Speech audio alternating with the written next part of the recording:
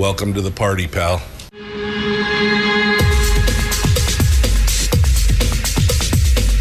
The Michael Dukes Show. The greed and the entitlement is astounding to me. What more could you want from a low-budget radio program? This is a dumpster fire. That was just BS. It is time to get a new perspective. We know just what you need, and we've got just the cure. Open wide and prepare for a steaming hot cup of freedom. I just don't fathom it. The Michael Dukes Show, streaming live across the world. Across the world on the internet and around the state of Alaska on this, your favorite radio station and or FM translator. It is the Michael Dukes Show. Thank you for coming in and joining us Wednesday, Hump Day, middle of the week, getting ready for that downhill slide to Firearms Friday, already Wednesday morning. And we are ready to do it. Quick reminder that this coming Monday is Labor Day. So just a bit of housekeeping to let you know that we will be off this Monday. And you'll be listening to alternative programming on all the stations across the state of Alaska. So whether you are in the north or the south or the interior or the peninsula or all the way down on the Aleutian chain, you'll be hearing all those things and more. And we will be off this Monday, returning on Tuesday. So we'll be off for Labor Day. And you should be ready, be prepared. Don't forget, you can always pick up and catch up on the podcast to get your fix going on, and we'll be good to go. That's a little piece of that's item number one. Item number two. This hour of the program being brought to your friends by over there at Satellite West. You can find them at satellitewest.com, and they are the purveyors of everything, well, satellite. From Iridium-connected phones to the bivy stick to, internet, satellite internet and satellite email for your boats and your four-wheelers, and of course hunting season's coming up, so they want to remind you that bivy stick is the perfect solution for your hunting camp or your hunting solution. If you need to be in contact with somebody, that's the best way to do it, is with your little bivy stick. So we want to say thank you to Satellite West for sponsoring the program this morning. And finally, if you're down in the Homer area, oh man, there's a lot of stuff today. If you're down in the Homer area, you are coming down to the very tail end of the Homer Chamber of Commerce truck raffle, which is ending this Saturday, September the 3rd. You don't want to miss your chance to win a 2022 Ford F-150 King Ranch pickup. Now, the raffle tickets are only $75. This is an $80,000 pickup truck. I mean, fully loaded. You can get your tickets online through today. Then you'll have to go down to the Homer Chamber of Commerce office to get the tickets before the Saturday drawing. But you got to get everything today. So go to homeralaska.org or go to the Homer Chamber Facebook page and get a chance to pick those tickets up online, because today is the last day for the online purchase. So you can be anywhere in the state and pick up those tickets for this $80,000 fully loaded F-150 King Ranch. And looks like it's going to be a big one. They're going to have the drawing on Saturday at 4 p.m., free hot dogs and refreshments and everything else. And then the drawing at 5. Again, go to homeralaska.org or to the Homer Chamber Facebook page for more information. But today is the last day to get those tickets. So there you go. All right. Coming up on the program today, we are going to... we got some headlines to hit here this morning, just a few headlines, and then we're going to dive right into it hot and heavy. I see already that in my green room, I see Frank Tomaszewski is in the green room, and I hope I did not murder his name. Murder it. I may have. I don't know. I'm not sure. I was corrected yesterday, so hopefully we did that right. Frank Tomaszewski, who is running for State House in District 34 against Grier Hopkins. And which That is the battle of the century right there. I can't wait to get some details on that. So he's going to be with us here in hour one. We're going to be joining him in it's going to be about 10 minutes. 10 minutes or so, we're going to be joining in with him. And then in hour two, State Senator Mike Shower, who is currently the senator for what is District E, although I don't know when officially it changes numbers and letters, but it's going to be District O. It is or is going to be District O down here in the Mat-Su. And he's going to be joining us and talking with us about the getting done dirty by the ARP, the Alaska Republican Party, and it's called the SEC. I don't know exactly what that stands for, but it is the Senate Leadership Fund Committee, where they spread money out to different candidates in their different races. He is the only incumbent that had money given to both him, a little tiny slice of money, like the bare minimum, and money given to his opponent. So it seems like he hath irritated the powers that be, apparently for being too conservative, too effective, too beloved by his constituency. I'm not quite sure what the answer is, but the guy that they got running against him is a big government, bring back the defined benefits, I will give you a leftover remainder PFD kind of guy, and they're giving him the only candidate in the House and the Senate where the opponent running against the conservative incumbent actually received money from this committee. Now, it may have something to do with the fact that Peter Machicki was the one that was giving guidance on this, and there may be no love lost there. I don't know. We're gonna get some rundown on this here in hour two. So that's all coming up. So, whew. Man, we got a lot of stuff going on today. All right, let's get into the headlines, shall we? So first and foremost, the results of Alaska's U.S. House race, they finally told us yesterday when exactly it was going to happen, and apparently it's been kind of a hot chocolate mess. There was actually supposed to be a candidate forum today at the Oil and Gas Association.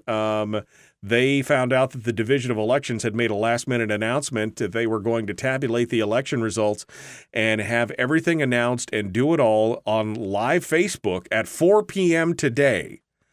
So by 4 p.m. this afternoon, we should know who the winner of this special general election is going to be. And that caused the division of the Alaska Oil and Gas Association to cut their forum down from 90 minutes to 45 minutes so that it would end at 3:45, which is 15 minutes before. It'd be a little awkward if they were up there debating and there was already a winner. That would be a little awkward when it's all said and done. But so we're going to know today apparently at 4 p.m.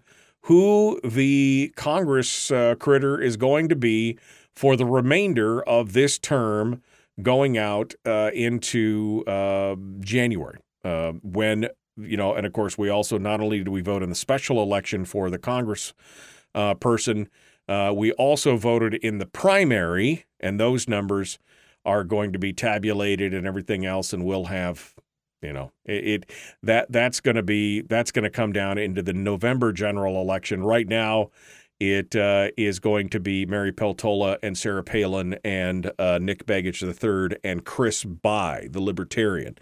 So those four people will be in the November election. Meanwhile, we will know today at 4 p.m. who's going to fill out the seat between now and then. Even money on Peltola and Palin at this point, with Begich coming in third. If I had to lay down actual, real, dead American presidents in dollars, I would say that probably Sarah Palin is going to eke out a win here on this one, just based on the fact that I think many people who would have voted for Nick would be more than likely to fill out a second candidate and not be a bullet voter. I think that the Palin voters would probably be more likely to be bullet voters. That's just my personal opinion, and just anecdotally. But I think that when it's all said and done, I think Sarah Palin may eke out a win here, and we'll see what happens with that as well. That lawsuit that was challenging David Eastman to be his eligibility to hold office, I thought that thing had died and gone away, but no, apparently it's still continuing. A judge is set today to decide on whether or not to fast-track the legal challenge against David Eastman. This was filed by former Mat-Su Borough Assemblyman Randall Kowalski who filed the suit earlier this month.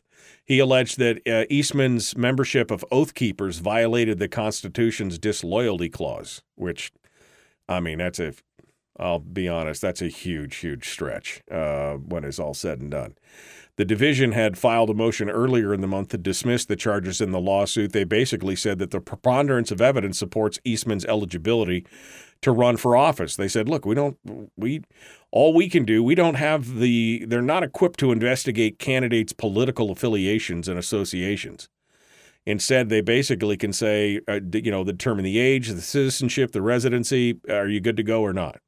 Now, Eastman's being represented by Joe Miller, which, man, I'd pay money to watch that. I'd pay money to watch that battle. Joe Miller has filed a petition, or a motion rather, asking the judge to move the case to Palmer. And the state has joined Miller in opposing Kowalski's plans for an expedited hearing, calling it an unnecessary fire drill. This whole thing is, at this point, unnecessary. His constituency will decide. I mean, you can agree or disagree with David Eastman, but his constituency will decide what they want, and we should be happy with that, quite honestly, when it's all said and done. All right. Finally, this is the final story before we go to break. If you ride a Polaris snow machine, and I know that there is a ton of you who ride a Polaris snow machine, they have issued a recall.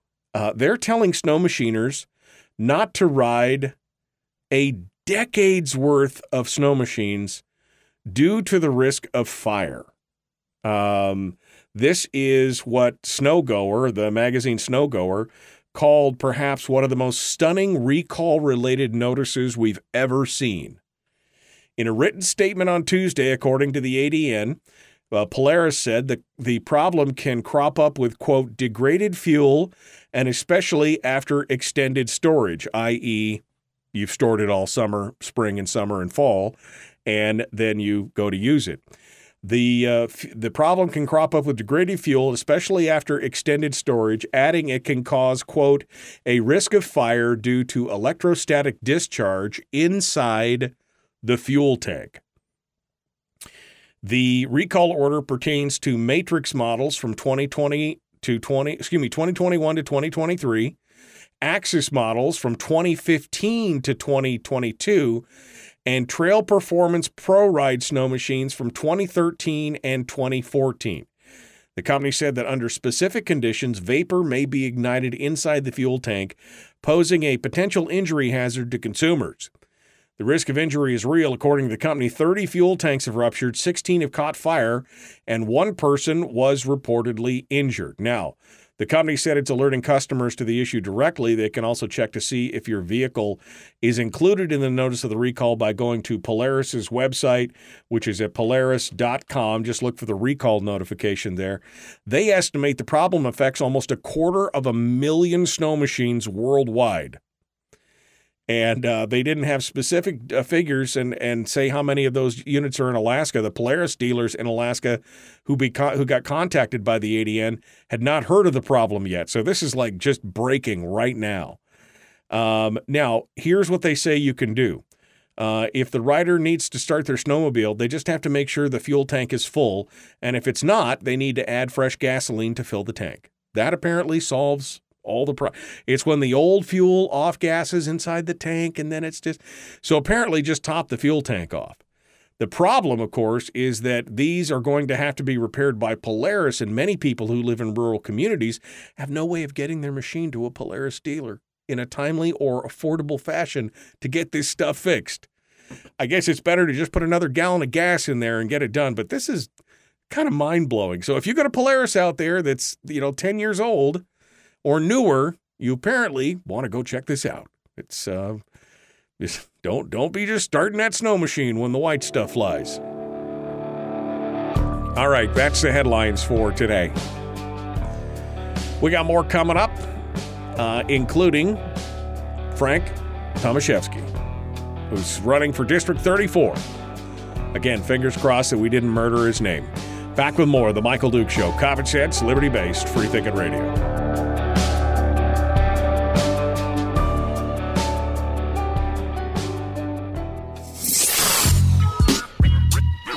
is that? Common sense. Regularly heard on American radio. Michael Duke Show. Radio. Okay, we are in the commercial break right now, and we'll be ready to get into this. I see Frank is in the chat room or in the green room. He's been there for quite a while, so let's activate him and make sure everything is working properly. Good morning, sir. How are you? Good morning, Mr. Dukes. Can you hear me now? I can hear you now. Holy cow, you're fresh and clean and no caffeine. All right. Okay. So we're ready to go now. Again, so that I don't look foolish and murder. Tomaszewski, am I right?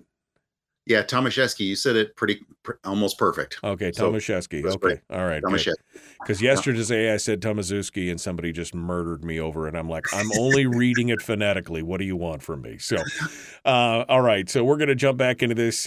Frank, hold the line here. I'm going to put you back in the background again for just a minute. You can hang out with us there, and we will be right back to you. Don't go anywhere. I got to get caught up here in the chat room because these people are important to me, and I want to hear what they have to say. Wow, they've been talkative this morning. So let me go back here and see what's going on. Good morning.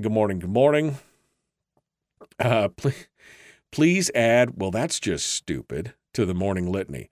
I don't have that cut. Who said that, Robbie? Robbie said, please add, well, that's just stupid, to the morning litany. I would love to. But I don't know who said that and when. Let me know, because I'll go find that. That matches perfectly with my soundbite catalog that I have going on out there. I mean, come on, who doesn't want to hear? The greed and the entitlement is astounding to me. I just don't fathom it. Yeah, I know. I understand. Who doesn't want to add? Who doesn't want to add? Well, that's just stupid to that library. I mean, come on. That was just BS. I mean, come on. We want to do that. All right. Over with the hump day with the breeze. Good morning. Hey, my wife was in the chat room. I didn't even see that. Good morning. All right. Blah, blah, blah, blah. Good morning, comrades. How about we join the salute to the benevolent despots in Washington, D.C.? Am I going to Homer again? I don't know. We were talking about going to Homer this weekend, but I haven't. It's been a hell of a week already. It's Wednesday, and I haven't even gotten half the stuff done I was supposed to get done this week. Whoever's pitching Sarah on the radio sounds like Sam Elliott. I was not dreaming. Yeah, they've got a sound-alike. Well, Sarah Palin is going to do her thing. Does a Sam Elliott sound like? He sounds really close, too. I listened to the ad the other day, and I was like, damn. That guy's good. As a voice actor, I was jealous. All right. Let's see. Good morning. I saw Donna Ardwin's in the chat room. Good morning. The Republican Party has turned left big time, says Ken.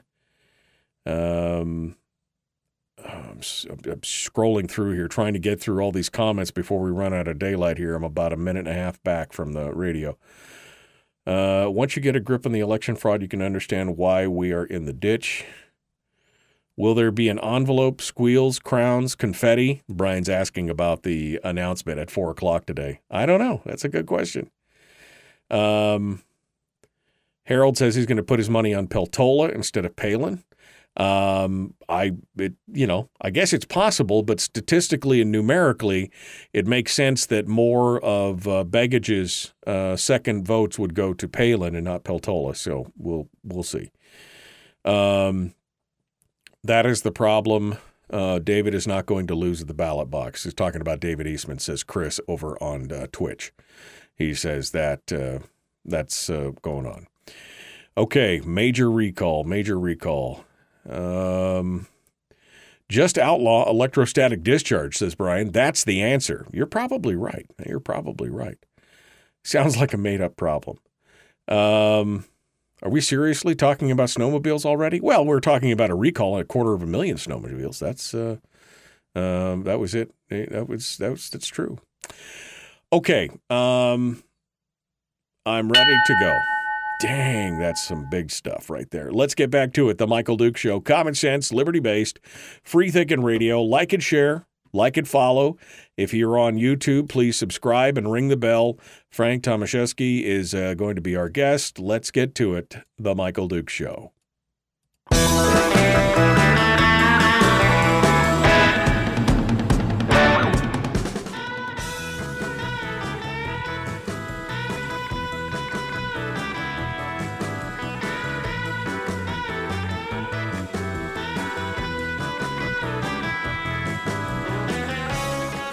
All right, welcome back to the program, and good morning to you. It is the Michael Duke Show, broadcasting live across the state of Alaska on this, your favorite radio station and FM translator, and around the world on the internet as well. Joining us right now is our first guest of the day. We're getting ready to jump into it. It's Frank Tomaszewski, who is a longtime interior Alaskan guy. He's been around for, 45 years. He's an entrepreneur, small business owner, electrical contractor, currently serving on the Fairbanks North Star Borough Assembly. And he decided, I don't know exactly when he lost his mind. I mean, lost. I guess he ran for the Assembly first, which is the first bad sign. Second of all, then he decided to run for State House. He joins us this morning. He is running for House District 34. Good morning, Frank. How are you doing this morning? Good morning, Michael. I am excited to be here. Thank you for having me. Man, nobody should be that excited. Whoa, pull it back, Frank. Pull it back. I mean, it's kind of crazy. So, I guess, Frank, we'll get a little, I mean, I just gave the thumbnail, but give us a little bit of background about who you are, where you come from, and exactly why you are a glutton for punishment. I mean, you're already running, I served on the Borough Assembly, probably the most painful 5 years of my life. But, tell us a little bit about yourself, and then we'll move on to why you decided to run. Honestly, Michael, I feel your pain, and listening to your stories about the Borough Assembly, made me want to, gave me one more little indication that I should do that, because everybody should feel a little pain in their life. Well, you want to share the pain. I see how it is. Yeah, exactly. share the burden with everybody. Yeah. So I came to Fairbanks in 1979 as a young lad. My folks told me to get in the car one day, and I went from dodging traffic in Illinois to dodging mosquitoes in Fairbanks, Alaska. And so, and I've lived here ever since. It's been 43 years. Fairbanks is my home. I plan on dying here, and it's a great place to live. And the reason I actually ran for the Assembly, it's kind of a funny story. I'm in this little subdivision close to Birch Hill, and Briar Hopkins' dad was the mayor at the time. Right. Luke Hopkins, from the borough. And he started he was going to put a 400-car parking lot right next to my lot, and kind of right at the beginning of our little cul-de-sac here for the Birch Hill ski area. And so they went around and they got everybody's opinion and said, hey, should we do this? And didn't come to me though. And so when I got wind of it, we went to the mayor and we said, hey, what's going on? And Mr. Hopkins, he said, well, if you get half of the residents to say we don't want it, then we won't buy that land. So I did. I went around, I got more than half the residents to say, we don't want this at the beginning of our little cul-de-sac here. So please don't do it. And they bought the land anyway. And now, to their credit, they just built a big maintenance shop and added some more ski trails, which was better for the community. But it got me thinking, what is this Borough Assembly and what are they doing? What do they do behind the scenes? Because I never really paid attention before then. Right. Yeah, well, and that's the thing. You never pay attention until it's in your own backyard. I mean, government is what happens to you when you are not paying attention. And that's exactly what went on. So you got some education there, and that's what kicked you off to decide to run for the Borough Assembly? It really is. I paid more attention to federal stuff, to presidents, to senators. I paid more attention to what was going on nationally. And that really kicked me into saying, what's going on? What do these people do down here? Yeah. And why do my property taxes keep going up? And I remember Michael Dukes talking about this on the radio. So, yeah, exactly. I went down and I signed up at the last day, at the last hour, in 2019. And the very next day, I was taking my son. He was going off for football scholarships. We were touring some different colleges in the States, and the next day I went, and I was gone for another 8-9 days after that. So I came back and I went, oh yeah, I signed up for the assembly. It's time, I guess, to start campaigning. So right. Well, you fell victim to the classic ploy, the first of which is to never get involved in a land war in Asia, and the second of all is to get focused on national issues to which you have absolutely no control, and instead you should be focusing on local issues, and I'm glad you're doing it. And now, of course, you're taking it to the next logical conclusion, which is now that you've done some damage in the borough assembly, you want to move on up to the state house. Tell me, that must have been an interesting conversation with your significant others in your family. Absolutely. Going from, meetings every Thursday night locally to leaving for 4 months and who knows, maybe special sessions and all that. That was definitely a conversation that we took seriously. I have a small business that I run, and, we had a lot of decisions to make on how we're going to change the model, the process. So it was a big decision. And, last year, my friend Keith Kerber ran against Grier Hopkins, and I helped him with his campaign, and he's a great guy. And I really wanted him to win, but the cards didn't play out. But with the redistricting now that we definitely are in much better position to actually remove Grier. What I've been saying is fire Grier. So those are the two words that I wanted people to remember. Let's fire Grier. And so we're in a much better position. The redistricting board was really good to us. And we're in a real excellent position to do that. Well, that's good. Well, let's talk a little bit about the race so far. I do want to talk about some of your policies and things like that. We're going to get into that here, I think probably in the next segment. But first and foremost, now you've gone out, you've decided to run for higher office. I'm assuming that you've had a chance to interact with a constituency. This is an interesting district. This District 34 is an interesting district because it is, I guess it would be what I would consider to be a purple district. It has some components leaning left because of the, it encompasses a portion of the university and more. But what has been the reaction so far as you've gone out and talked to people door to door or meet and greets or whatever else? What's the reaction from the constituency, or what are you hearing? I would consider this more of a red district at this point. We do have Farmers Loop, but we dropped off, the redistricting dropped off the University, Goldstream, University, and Esther. So it's more of a red district now. We picked up a lot of the rural. We got picked up Two Rivers, Salcha, Eielson, Harding Lake. So you definitely got some red in there. Well, I didn't realize it had gone that far out. I hadn't looked at the actual district line on this one. So you did get some of the big red that's coming out there from the east side of town. Absolutely. So we go east of Belaine Road. We pick up. So everything west of Belaine Road is no longer in the district. So we go east of Belaine Road, pick up all of Farmers Loop, Fox, Old Steese, Two Rivers, Steel Creek, where I live on Birch Hill. And then it swoops around North Pole, picks up Eielson, Salcha, and Harding Lake. So it is more of it's a huge district. I think there's more moose actually than people in this district. It's quite because possible. It is so big. I don't know. Maybe the moose hunters would disagree, but it's possible. It's absolutely possible. What are the people, as you go out and talk to them, what are they saying though? I mean, what is important for your district right now? I'm always interested. This is a question that I often ask, and I don't know if people care about it or not, but I do, because I'm concerned, like you. There's a lot of people out there who get so focused on, for example, the national issues. Oh, the Mar-a-Lago thing, or the this, or the that, or the Build Back Better, or there's a lot of issues out there, don't get me wrong, but you and I have zero input on almost any of that stuff. I want to know what people are caring about at the state level. So this is why I'm always interested to hear, what are your constituencies saying for you? Well, you lived in Fairbanks a long time, and you know that the price of utilities, the price of living, the cost of living in Fairbanks, Alaska is really high.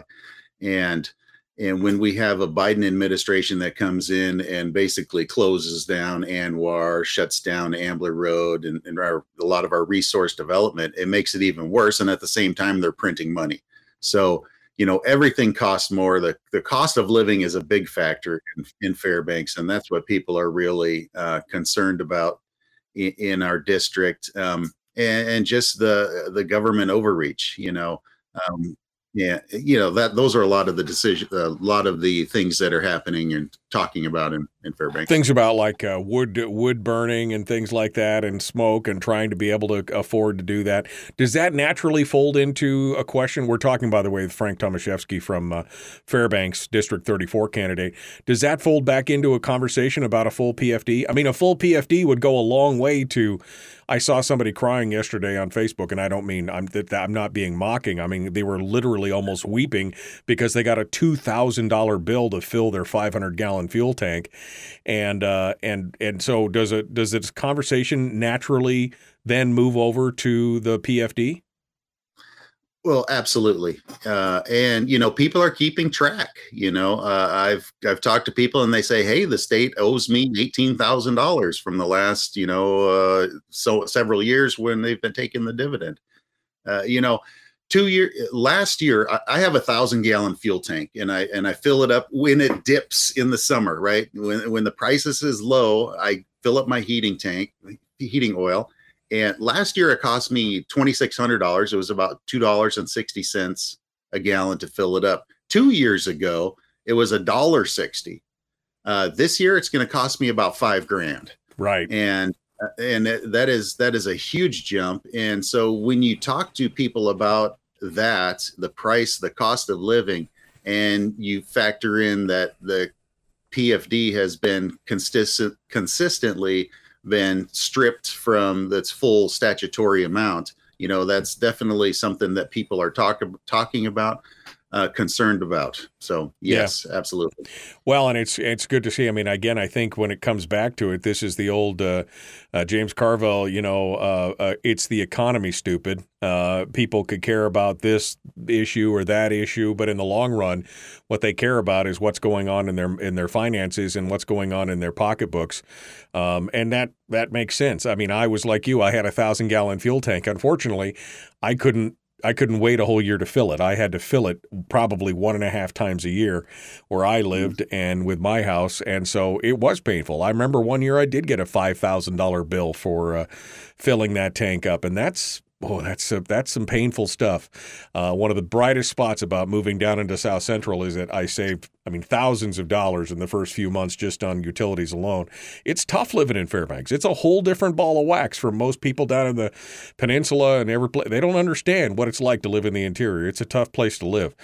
And following the law, and having a full statutory PFD is probably front and center, the number one issue, I would assume, for many people down there. And that's where you stand, right? You stand behind a hashtag follow the damn law and a full statutory PFD. Absolutely. I think that's the way it should be. And we need to follow the law. The legislature shouldn't be, picking and choosing which statutes to choose to follow and not follow. So, if it's the will of the people to change it, then let the will of the people change it and not, just disregard what we have in statute. We should be paying the full PFD. Okay. Frank Tomaszewski is our guest. We're going to take a quick break. And when we come back, we're going to talk to him specifically about some of his goals and some of his ideas for how we can bring government to heal and bring it back and make it serve the people better than serving themselves. How about that? We're going to continue that here in just a moment. Again, just a reminder, today is the last day to get your raffle tickets for the Homer Chamber of Commerce truck raffle. It's ending this Saturday, and so this is your last chance to get those tickets online. $75 a piece for a brand new Ford F-150 King Ranch pickup. They're going to be drawing on Saturday, so after today, you'll actually have to go to the Homer Chamber office to pick them up, and then they're drawing on Saturday. 4 p.m., it's free hot dogs and refreshments with the drawing at 5. For all the information, go to homeralaska.org and get squared away down there. We'll be back with Frank Tomaszewski right after these messages. Don't go anywhere. We return with Common Sense Radio right after this.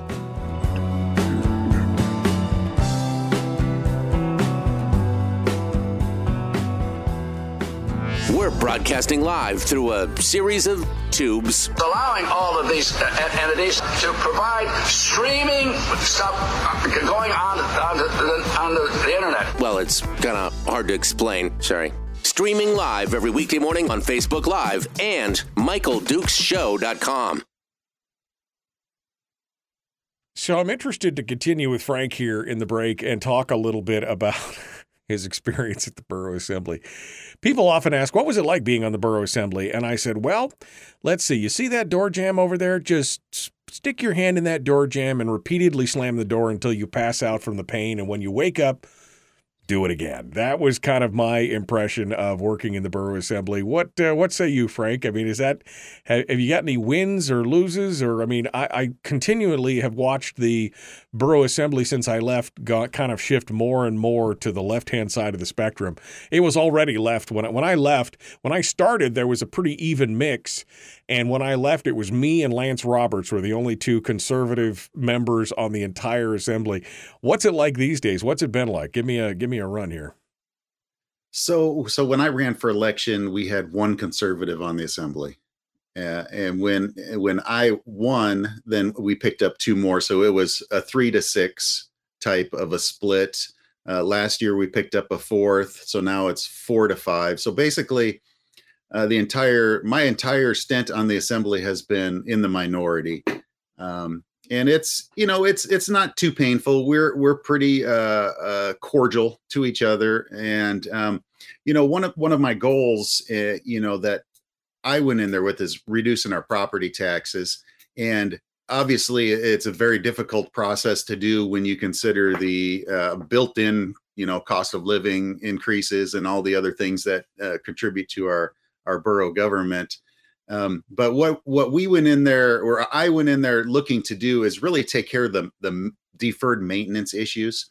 And specifically, we focused on schools. You know how they like to pass bond packages. Well, it's a lot easier to pass a bond package when it's for a school because it's for the children, right? And who doesn't want a good education for their children? Right. How could you hate the children for not funding them with everything we ask for?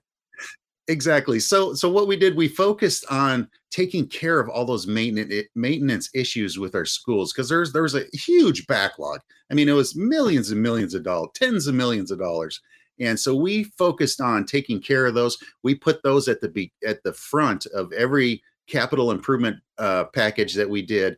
We took care of all the schools and got them done and repaired, and the maintenance taken care of. I mean, there's still a lot to do, don't get me wrong, but by moving those to the front of the line, we were able to stop any bond packages from being introduced to the people to vote on. So that was one of my major accomplishments, that no new bond packages to add money onto because with the tax cap, as you know, the tax cap that's been there 30 years, we vote on it every 2 years. Right.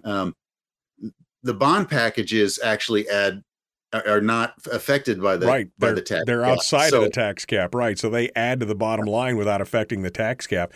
It's the sneaky little way that they try to get around that, because the tax cap does not cover those things. And I saw that for years, and I argued against all these different bond packages, especially. And I warned about this when I was on the assembly, and it wasn't until Carl Castle was the borough mayor after I left that they discovered, quote unquote, this $280 million in deferred maintenance backlog that I had been griping about for 5 years. And all of a sudden they're like, oh, we've got to pay for all these buildings. Yes, all these buildings that you bonded for, you have to pay to keep them up. And you can't just keep shoveling the money around. And on that note, one of the, when I was elected in 2019, we immediately went into COVID, right? COVID struck, our world is turned upside down. And one of the things that really made me decide that I would need to run against Grier Hopkins is Grier Hopkins came to one of our Economic Development Commission meetings, which I sit on the commission. And he said, you know what the borough that, you know, keep in mind, we are in the 2 weeks of, you know, flattening the curve. As you remember, right. The 2 weeks turned into however many weeks. I can't even keep track. But we were literally in the 2 weeks of flattening the curve. And Grier Hopkins comes to the Economic Development Commission meeting and he says, what the borough really needs to do right now is pass some bond packages. And I almost fell out of my chair. Are you kidding? You know, what? It's a crisis, and it's like the montage for the leftists is never let a crisis go to waste. Right? Yeah, exactly. And I'm thinking, why would you want to stick that on the taxpayers when we don't even know what's happening? You know, we have no idea what the outcome of this. Are we all going to die? What's going to happen? You know, with the media, we were all going to die, and everything was going to, you know, ashes and brimstone and ashes, you know. And so when he came and said that, I thought, wow, this guy, he really doesn't get it. I mean, just pass bond packages for no particular reason. Build some more buildings that we need to maintain. No, let's take care of the buildings that we have and maintain those and you know, stop the roofs from leaking. So we have to, you know, destroy these things. It's crazy. All right. Frank Tomaszewski is our guest. We're getting ready to jump back into it. We're going to continue here. The Michael Duke Show, common sense, liberty-based, free-thinking radio. Please like and share, like and follow, and subscribe and ring the bell on YouTube. Here we go.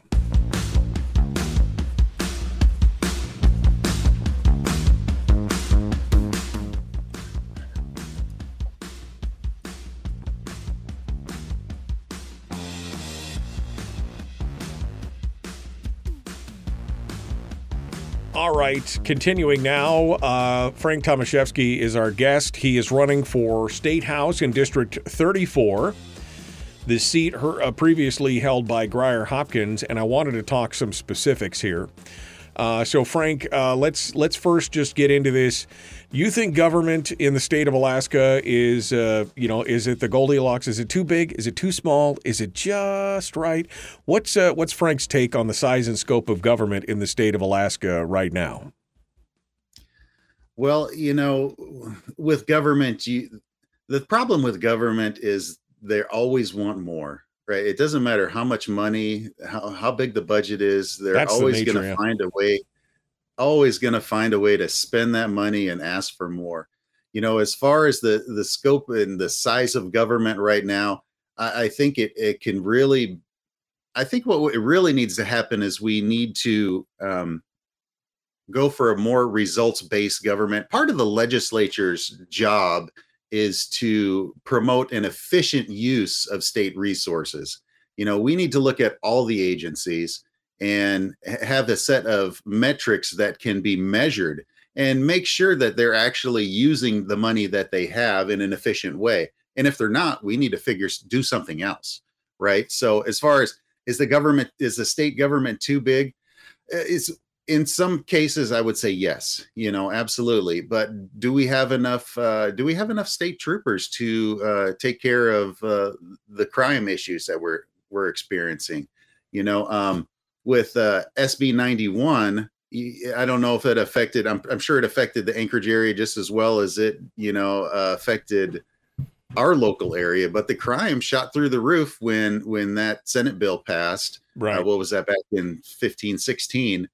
And, you know, cutting on the police and that sort of thing is not really a good idea, I don't think. So, right. You know, is government too big? I think essentially, yes, we need to look at each state agency. The legislature needs to follow the law and do what they're supposed to. They need to carry out their responsibility. Isn't that a question of prioritization more than anything else? I mean, we've got things that we're mandated to do by the Constitution: public safety, infrastructure, and education. And yet we seem to be spending a lot of money on things that are not necessarily under the umbrella of any of those. I mean, public safety should be number one. And you're right, the Mat-Su, I live in the Mat-Su. Anchorage was definitely affected. The Mat-Su was definitely affected by SB 91. That's an important thing. But I mean, you know, the number one issue, for example, one of the largest line items in the budget, right behind health and social services, is education. And so, as you said, we're saying during the break, all these, for the children, we've got to do education, we've got to do this, we've got to do that. I mean, do you support opening up for example, the funding formulas, the base student allocations, and opening up those things so that they have to come in and explain every year why there should be an increase? I mean, we're spending ever-increasing amounts of money on education, and yet we continue to be at the bottom of the barrel for scholastic achievement. So the more money answer doesn't seem to be working. Should we be looking at that? Should we be looking at school district consolidation? Should we be looking at, is that one of the things that we should be looking at? Oh, absolutely. In the education department, there should be a lot of really smart people that can figure this out. And you can see the fact that you add more money to it and we're not getting any results. And that's part of the legislature's responsibility. We need to look at the results that we're getting. If it's not working, something needs to be changed. And consolidation, yes. School choice, yes. All of those issues that are important really need to be looked at. We shouldn't be, at the bottom of the spectrum as far as our results for our students. There's better ways to do it that we really need to look at and consider. Well, not with the amount of money that we spend. Again, we're nearly the top in the nation. I mean, we're in the top 3 in the nation in education spending on a per capita basis, yet we are literally scraping the bottom of the barrel for achievements in math and reading comprehension and all these other things. And you look at it and our graduation rate. I mean, I remember when Palin was governor and they were touting the fact that she had, or they were lamenting the fact that there was only a 73% graduation rate, meaning 1 in 4 were failing. And here we are today at 78%. I mean, it's not like we've come leaps and bounds ahead. We have got to fundamentally reevaluate what we're doing in education. And obviously, the more money is not the solution. No, I think they really need to be focusing on the important things, right? The mathematics, English. We need to be focusing on those and making sure that the kids are understanding, math. In the Fairbanks area, we've got, I think it's about a 67% of students that are below or far below proficient in mathematics. Right. 67%. That's not acceptable. We should be doing a much better job. And this is not, a rural area. This is, there are rural areas in Fairbanks, but it's an area that should be focusing better at getting our kids more in depth in math and reading and science and those things that are important. What are the kids distracted with? There's a lot of extracurricular things that the school wants to teach you that are really distracting the kids. There's enough distractions in a kid's life right now that they don't need to be brought into the school to be distracted with. Well, and again, addressing the funding formulas, these automatic escalators that are built in, all of these, we've got to be able to justify every dollar that's being spent, and we should be making these things more responsive. So that's obviously a big one. We talk about the size and scope of government overall. Making them live within their means. We've spent $14-15 billion in savings over the last 5 years. Should we be putting those monies back? Should we be restocking the constitutional budget reserve? And how would Frank Tomaszewski push that? I mean, what would be your first 100 days in office? What are you looking at here? Well, let's hope we have a good majority in the House when I get there. And, then we can really focus on what we need to be focusing on is our needs versus our wants, right? I mean, like you said, we have some constitutional promises that we need to address for the state. And we have a bunch of folks out there with their handout needing with their wants, right? So we need to focus on the needs versus the wants and get rid of some of those wants. Frank Tomaszewski is our guest, GOP candidate for State House in District 34. Frank, one of the things that we've talked about is the necessity for a spending cap. You mentioned the tax cap earlier in Fairbanks. It's been a big help in keeping the size and scope of government down. I mean, it's still grown, but not nearly what it could have done. So there's been some talk about creating a new spending cap in the state and enshrining it in the Constitution, along with the formula for the PFD. Do you support a spending cap and in the state, a constitutional spending cap and a constitutional PFD formula? I think both of those are definitely ideas that we should be considering. As far as the tax cap, absolutely. The spending cap, absolutely. We need to look at that and see how we can slow the growth of the federal or the state government. And for the PFD, I think it is definitely something that needs to be considered and should be brought before the people, right? Because you don't want a small group of folks determining everything themselves. I want to bring things before the people because I represent a group of people and I really want them to make those kind of really important decisions that are like, are we enshrining that PFD in the Constitution? It's definitely something that we need to discuss and talk about for sure. What about the idea of the con? I know this has been a big thing, a big point of issue, and we see the usual players, the business as usual crowd is very much opposed to the Constitutional Convention. What's your thoughts on the con? Well, you look at who's campaigning against it and you go, I think I must really like this, Constitutional Convention. Every 10 years it's on the ballot. Right. So I think I think it's a risk, but I think it's really a risk that we could seriously consider. There's a lot of checks and balances within that Constitutional Convention. I mean, you're not going to just have a group of delegates decide one thing and then that's it. Right. You're going to have a group of delegates voted in to look at certain issues, and then they're going to send it to the people for the vote. Now, there's some, like you say, there's some pros and cons to it.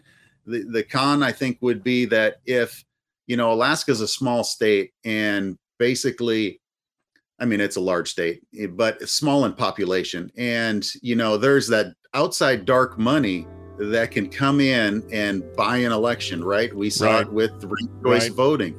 And so would they be able to come in and buy that vote and buy that election and get the folks that they want in there and consequently by the election for the people? Yeah, so, as you pointed out, it does go before the people. They are the ultimate say. I think that's the best thing. Frank, we're out of time. Frank for Fairbanks. Frank, the number 4 Fairbanks.com. Frank Tomaszewski for District 34. Frank, I appreciate you coming on board and joining us, and we look forward to talking to you again here before the big election, okay? That sounds good. You didn't mention anything about guns, Michael. I'm disappointed. What's my favorite gun? I know. Well, we should get into that here. Hold the line for just a second, Frank. We're going to be right back to you. Folks, The Michael Duke Show. Hour 2 dead ahead. Mike Shower, our guest.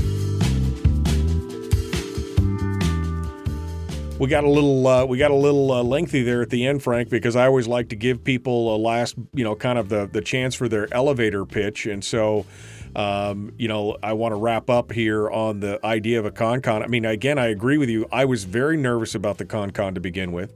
But I came to the conclusion that, this ultimately, everything has to go before a vote of the people of the state. And so whatever happens, they get the final say. And if they decide to put something in that may, that's up to the people. It's not going to be up to the delegates, in part. It's kind of the overarching thing, but we get the final say. So I was kind of excited about that.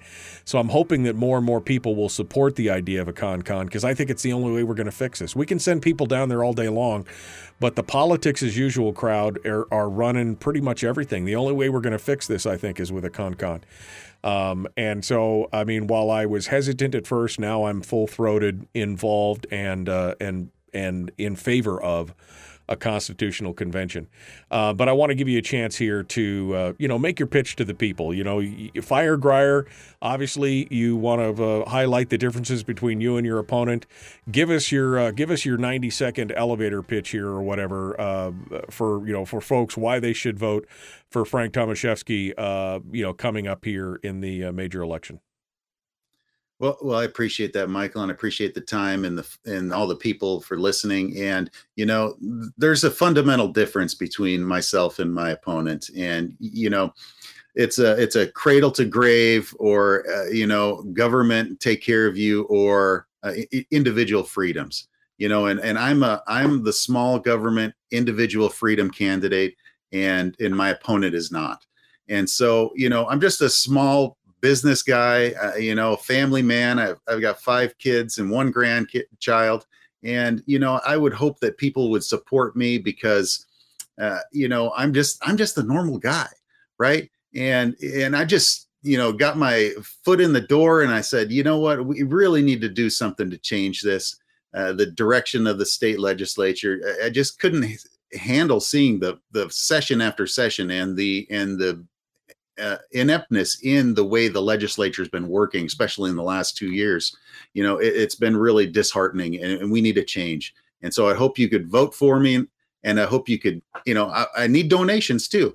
Let's not forget that. I'm running against a machine. You can donate at Frank 4 Fairbanks. That's the number 4, Frank 4 Fairbanks, all one word, frankforfairbanks.com. And, donate and hold our elected leaders accountable. No matter where you live, get on the phone. And if you have a problem with your elected leader, hold them accountable. Tell them how you feel. Get involved. We need everyone to vote, and we need everyone to rank the red at the same time. If there's another Republican in my race, and if we need to vote for him as well. And so, that's my speech to you. I really appreciate the time and the effort that you do to make the state better and more free for the people of Alaska. Well, I appreciate that. Thank you, Frank. You need to rank, if you're going to vote for Frank, vote Frank 1, vote Nate number 2, and then don't rank Grier at all. And that's how we should make it. You just rank the red. And I think that would probably do a lot more to bring some sanity back to the legislature. Frank Tomaszewski, thank you, my friend, for coming on board. And like I said, we'll talk to you again here in the future. We didn't get to the Charter of Changes, so we will get to that, and hopefully we'll have a chance to talk about that in the near future. Thank you for coming on board. Thank you, Michael. All right. Appreciate it. Frank Tomaszewski, our guest here, The Michael Duke Show. All right.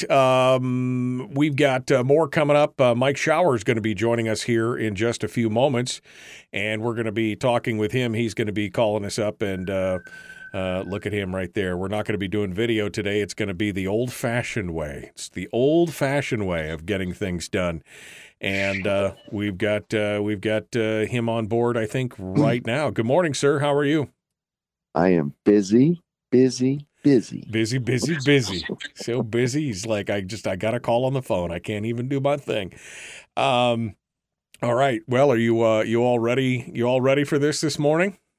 I am as ready as I ever shall be. If you coffeeed up, or you just like, man, I was mad yesterday. I was upset yesterday. I got that email talking about the different levels of support. I'm sure we're going to talk about that this morning, and I want to get your take on it as well. There is a war brewing. I'll say it right now. This is just me personally. I think there is a war brewing in and amongst the Republican Party in the state of Alaska between the small government conservatives and the pro-government spend anti-PFD crowd. And I think that you're at the heart of it, my friend. That's what I'm seeing right now from afar as I look from the outside looking in. And so I'm going to want to chat about that. You going to be okay with that? Sure. I'm here for your entertainment, Michael. You're here for my entertainment. Okay. Well, good. Dance, monkey, dance. All right, we're gonna get into that here this morning, and we're gonna talk about that. Mike Shower is our guest here as we get ready to go with Mike Shower. Do me a favor, folks. Please like and share this video. Like and follow the show page, and don't forget that today is the final day for you to get your tickets for the Homer Chamber of Commerce truck raffle. It's ending this Saturday at 5 p.m., but today is the last day you can buy those raffle tickets online. So go check it out. $75 for this raffle ticket. You can find out more at homeralaska.org. All right. Well, here we go. We're jumping back into it. Hour 2 is dead ahead. Again, subscribe and ring the bell on YouTube. Share the show, no matter where you're watching it. Share it to your socials. And don't forget to follow and like the show page as well. Here we go. Hour 2, dead ahead.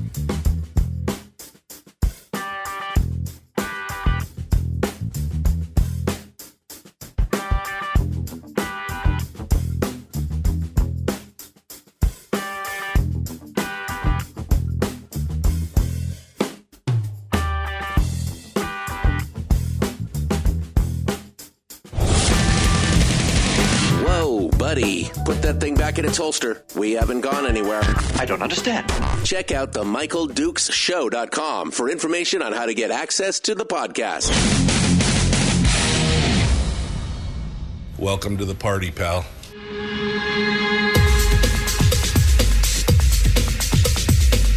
The Michael Dukes Show. The greed and the entitlement is astounding to me. What more could you want from a low-budget radio program? This is a dumpster fire. That was just BS.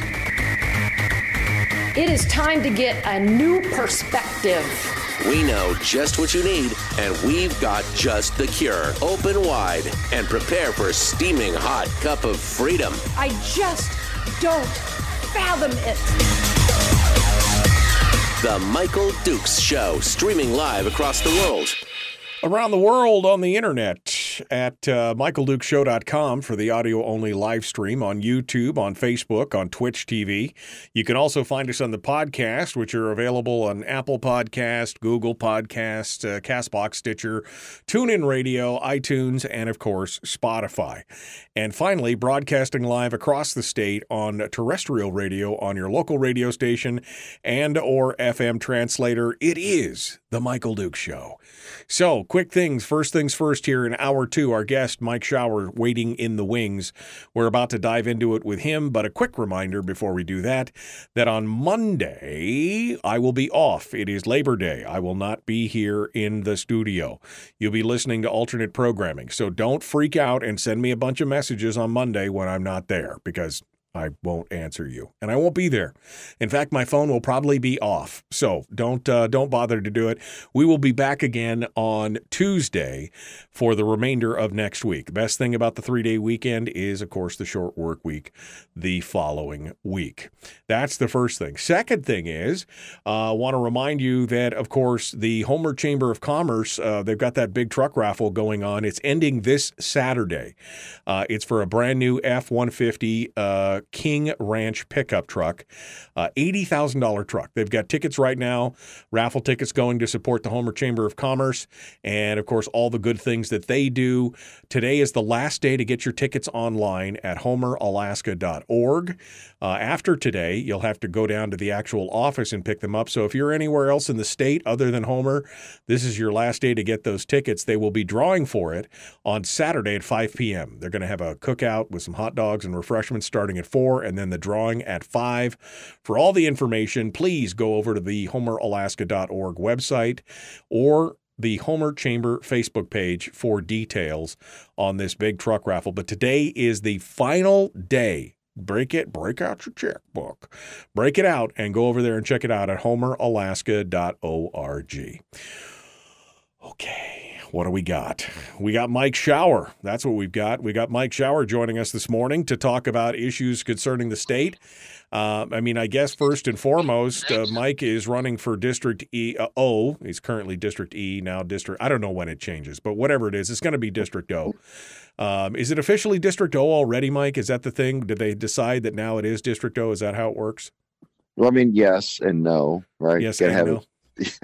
So I still represent District E. So technically until January, when they kind of kick it off, if you want to look at it that way, I'm still responsible for those same areas, like Delta Junction, Glen Allen, right, that they took away. And I don't technically represent like KGB and Big Lake yet, but realistically going into it, especially because everybody's campaigning, I have to spend time in KGB and Big Lake to get to know people, right? Even though I'm still going to Delta Junction to do a town hall just to, talk to people and make sure they have a full report on what happened. So, yeah, that's why it's a yes and a no. It's a yes and a no. I kind of do both. So it's District EO. EO. Yes, exactly. All right. So we're going to kick things off today. We want to talk with Mike about stuff that's going on.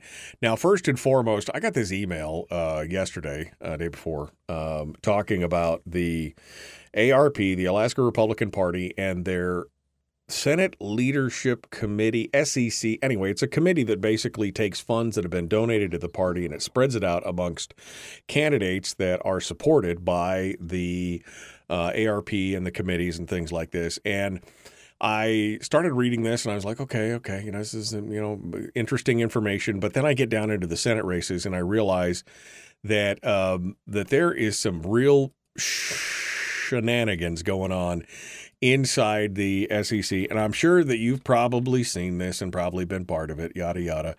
But I was pretty upset yesterday about this. And so are you familiar with what I'm talking about? And I mean, are you up to speed on this? Yes, I was sent the same email. I am sure it is circulating because I've heard it from many people now. And quite frankly, when I got it, I was so upset that I went on. I called Mike Piccaro Monday afternoon. I don't know, about 5 o'clock, and I guess he had gotten it too because he texted. He's like, "Hey, you want to come on and talk about this Senate fund thing?" I'm like, "You're darn right, I do." So I called into his program because I didn't want to call in years early because we're scheduled for today. And it was really funny because I looked at it, I said, you know what? I don't want their money. I mean, I said it on the radio. I said, I don't want their money. If this is how they play the game, it's one of the reasons Michelle and I, you know what? We're just done giving to the ARP because you have no control where your money goes. They're going to give it to whoever they want. And we'll talk about those individuals here in a minute. And you have no control over it. So I'm like, we're going to give our money directly to candidates that we like, that we agree with, that we think are holding the principles that we, hold dear as well. Not just going to give it to some other person who knows what they're going to do with it, right? Which we've seen that multiple times. We saw that at the end of last year early because you and I talked about how the Senate fund was distributed from the end of last year when 4 conservatives, Roger Holland, Rob Meyer, Shelley Hughes, and myself were only given $500, and the Senate president gave everybody else $1,000 or more. So this is a trend, Mike. This is not just something, this one time. No, it's not. This happens continuously, and it's happened before, and it's happening again. So I went on Baccaro's show and said, you know what? I'm not going to take their money. They can keep it's not about the amount, right? It's not that much in relative terms. It's $1,000. I go, I don't want it.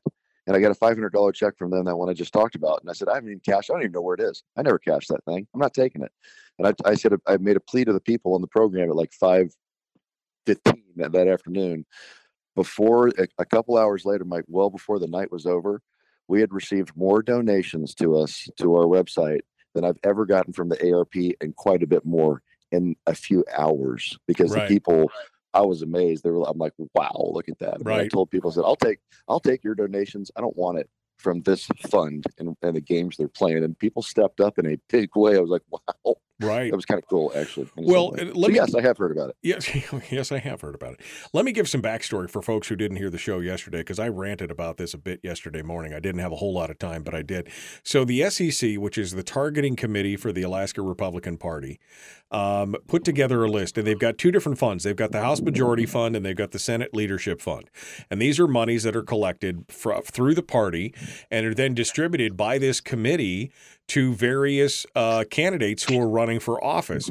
Now, this is interesting because this email that I got came from Ron Johnson, who is part of the Region 2 Council, and he is the Region 2 representative, and he talks about this, and he says, look, the SEC met on Tuesday, the 23rd, and made the following fund distributions. Now, this is the key for me when I read this. He goes, House Minority Leader Representative Kathy Tilton gave guidance on the House Fund, and Senate President Peter Micciche gave the guidance on the Senate Fund, miss in parentheses.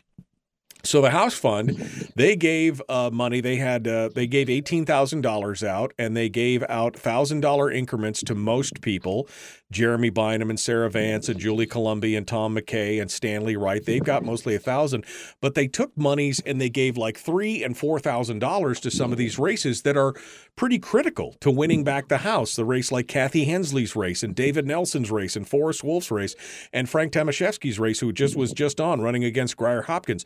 They gave the monies to those people who were fighting in their districts for a more conservative, they're looking to create a House majority. That makes sense. Then you get over to the Senate side, which again has been distributed by Peter Micciche, and you get people like Stedman and Stevens. They both got $1,000. They're both pretty secure in their races. They're ahead by, double digits in almost every race. Roger Holland, who's in a fight for his life with Kathy Giesel, only got $1,000. David Wilson, who is completely, he's well ahead. He got $3,000. Jim Matherly, that was a good call because he's running against Kawasaki, got $5,000. Rob Myers got $1,000. And then Click Bishop, who is, again, by 20 points ahead of his nearest competitor, got 1,000. In nowhere on this list did any of the challengers to these incumbents get any money, except for Mike Shower's race, where he got 1,000, and they gave his opponent $1,000. And to me, all I had to do was look at the fact that Peter Machicki was the one that was giving the misguidance on this. And this just looks, Mike, this just looks punitive to me. This just looks like you stood up and did what you needed to do. You stood up to the machine. You made waves. You made noise. You came on the program. You talked about it. And it looks like somebody wants to slap your hand. Slap my hand, Mike. They want to get rid of me. This is a Terminator movie. I've been targeted for termination, right? Look at this. And let's go back over, because that's a really good summation. But first of all, I'm gonna point this out, and I'm gonna give kudos to where kudos belong. Kathy Tilton did a fantastic job. I've talked to some of the House, minority members, and she called everybody. She asked them how they were doing, what they needed. They took a very logical and reasonable approach, like you said. They gave money to people that needed it, that were in a race, but where it was really, needed badly. She took the time, and they talked about, said, we need to really give to these. And so it's a logical, makes sense, help everybody out, especially those critical races. And like you said, however, we turn the page and then we look at what the Senate did. So I look at the trend, Mike, and I go back, and that's why I brought it up a few minutes ago. And I said, look what Machicki did with the rest of them. And there's certain people, and I want to be clear. Kathy did a fantastic job. Do you think anybody got a phone call from Peter Machicki? Absolutely not. No phone call. No discussion, no how you doing, no what this race is. Not just is it punitive, Mike, it's a direct attack. And if you think people like Randy Rujic and others that, the old CBC are not involved in this in some way or another to get rid of the more conservative members, you'd be a fool. Of course they want to get rid of us, right? I mean, why, when you look at this and you go, you have got to be kidding me. Stedman and Stevens, like you said, have all the money they need. They're secure. They're going to win. McCarthy is in quite the fight, right? And you look at it and go, well, that's $1,000, and that's not a fight down there with what's going on, right? You look at Matherly, good call, $5,000. He needs it. We want to win that seat. Rob Myers is probably in the most conservative district in the state now. He doesn't need the money. I mean, I didn't ask Rob that, but I don't know if anybody asked Rob that. But you gave him $1,000, and he's doing fine. And so, does he need it really? And then click Bishop. Drowning in union money. Go look at his APOC reports. That guy's got to be approaching $100,000 of stuff. Right. Way ahead in the polls. Not even close. And you give him $1,000. Both finance co-chairs, $1,000. Both of them lined up with the president and all these issues. And then you look at this, and so now we come to the crux of the issue. Click Bishop, censored by his party, but he still gets money. All right. And then you look at Holland and myself, and some other things become clear. So let's think about that. Not every member of the SEC is a part of the CBC, Mike. I mean, there are good people there too. And I want to be clear, just like Kathy did a fantastic job. There's some great people there. My Region 2 rep is fantastic. I mean, Craig Campbell, some other guys that are very conservative that are doing the right things. I don't know, because they're not going to tell you executive session, right? They're never going to spill the beans on everybody who did what. So it's hidden. But obviously, there are people there that are doing good work, but they're still the very, rhino-ish wing, I guess you want to call it, but they definitely have targeted conservatives. They consistently do it. If you think, I talked about before, like my district, if you think this wasn't drawn with the fingerprints of somebody with an RR initial, to make it hard, for me to win this district, you'd be a fool. So, it's work. It is what it is. But now we go to this, and this is brother, they stepped it up. This is a whole new level. We're coming after the conservatives and the Republican Party with the vote that was taken by the ARP SEC to do this. So you know what? Step up and tell me what you did, because I'm looking at this, Michael, and I'm going out of the House and the Senate, and why I'm not going to give them a penny of my money, and why I'm not going to take a penny of their money. Not one single person, not one Republican incumbent, not one in this entire state did they give money to that person's opponent, and yet they did to me. They gave him as much money as they gave me. Wilson, right up here in the Matsu, securing his race, they gave him 3 times the amount of money they gave me. Are you flipping kidding me? Right. This is not just a slap in the face, Mike. This is a direct attack. This is a direct and personal attack from members of my own party, because I don't play the game and go along to get along and do what they want. And I've dared to stand up for my principles and the people in my district and the state, the people of this state, for the PFD, for spending cap, and for other issues. I've dared to vote against them on the budget because the budget wasn't good, didn't include the PFD, weren't following the law. And you know what you get for that? You get this. We're going to give money to your opponent, Mike. We're not going to do it to anybody else in the state. We're going to give money to Bishop, who was censored by his party. Oh, by the way, I've been endorsed by both districts in my district and the SCC, the Central State Committee for the Republican Party. My opponent has not. And yet they gave him money. Roger Holland, like you said, is in a fight for his life. And they go, well, I actually heard this, believe it or not. Well, we rewarded him for how Wade did in the primary. Well, if that's the case, then how come you didn't reward Kathy Giesel because she's beaten Roger Holland? Right. You didn't do that. Yeah. The whole thing, Mike, is predicated on lies upon lies, who we're going to target, who we don't like, political cronyism, give money to our friends. This thing is garbage. I'm sorry, brother. And some people get mad about that, but it is. This is garbage. This is wrong. You look at how this whole thing played out, and it just shows you corruption and the level of how we play, like I said, the political game. I'm mad. I mean, I may not sound like it right now because I've had a couple of days to just think about it and go, you got to be kidding me. But when I first got this, boy, yeah, I was really angry. Yeah. As I believe I have a right to be in this case, because what they did is wrong. Right. And they're playing their little games. And I can't believe that they would do this. If you're going to give money to my opponent, give it to everybody else's.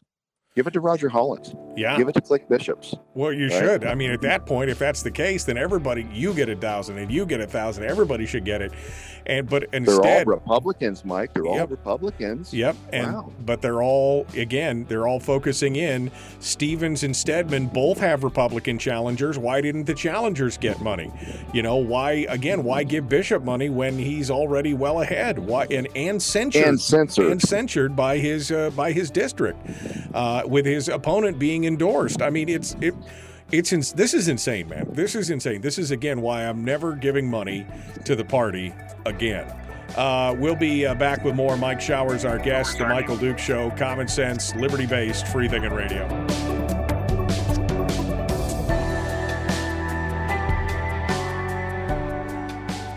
If you missed the show, you can listen to it on your time with Dukes On Demand. Oh, and it's free. Like America used to be. Streaming live every weekday morning on Facebook Live and MichaelDukesShow.com. Okay, we're in the break right now. Kelly asked for a copy of that email. I just snapshotted it and I dropped it onto my Facebook page, and I posted a link here in the chat room. You can scroll up and you can go look at everything that I just laid out in that post in its entirety. You can go read the whole thing. The only thing I redacted was the email address.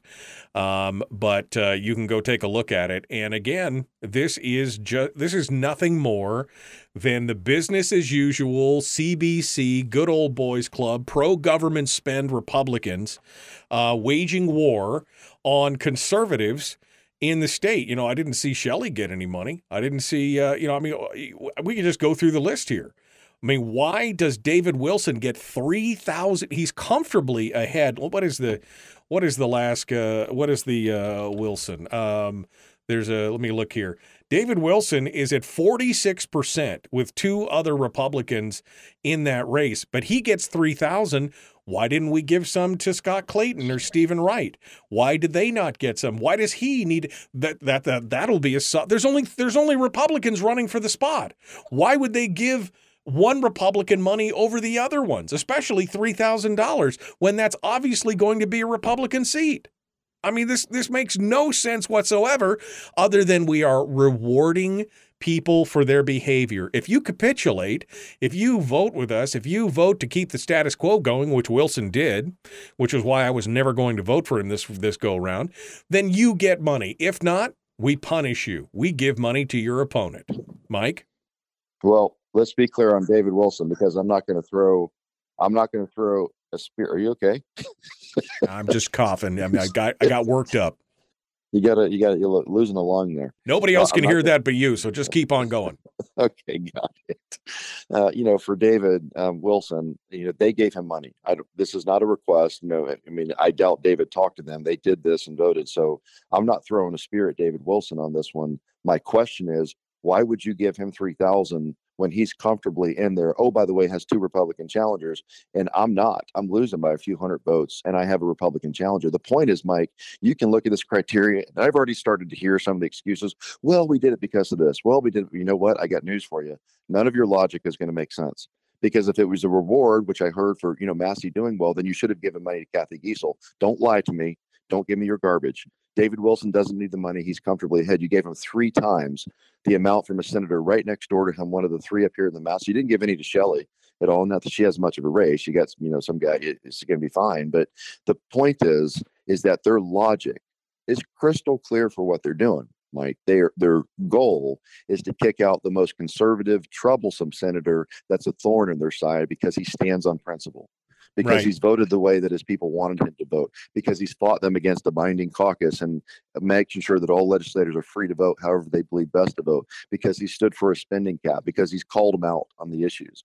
That's the reason I'm being targeted. If you think Machicki and certain members, the old CBC and the ARP that are still exist in this party did not do this on purpose, did not do this as to throw a spear at me, to slap me down, you'd be wrong. What's funny is you think, oh, this is going to intimidate me or it's going to make me back off or anything. I'm like, it's going to piss me off. You're just going to make me fight even harder. This is how it works. It's amazing that they don't learn that lesson. You're going to pick on the one guy that is going to just stand up and fight back. I'm not going to take this. Right. No. Well, it's clearly done on purpose, Mike. The excuses are going to be weak and thin, and they're going to be pointless. This was done on purpose. Come on, man. So give me a break. Again, the good old boys club, Bert Stedman, he's ahead of his opponent by more than 2-1. He got $1,000. Gary Stevens is ahead of his nearest opponent by more than twice, by more than 100% margin. He got $1,000. But again, these seats are all being challenged by. These are all 100% Republican seats.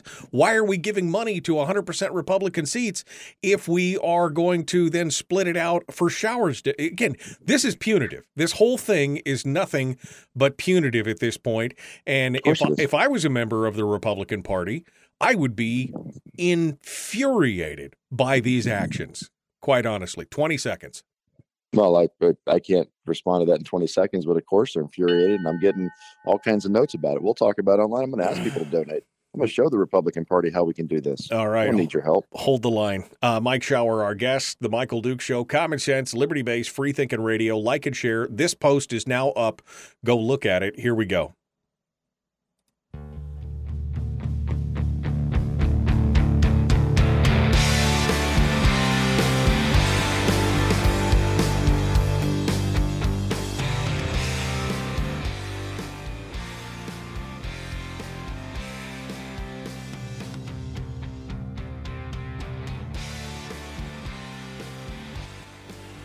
All right, we're back. The Michael Duke Show, Common Sense Radio.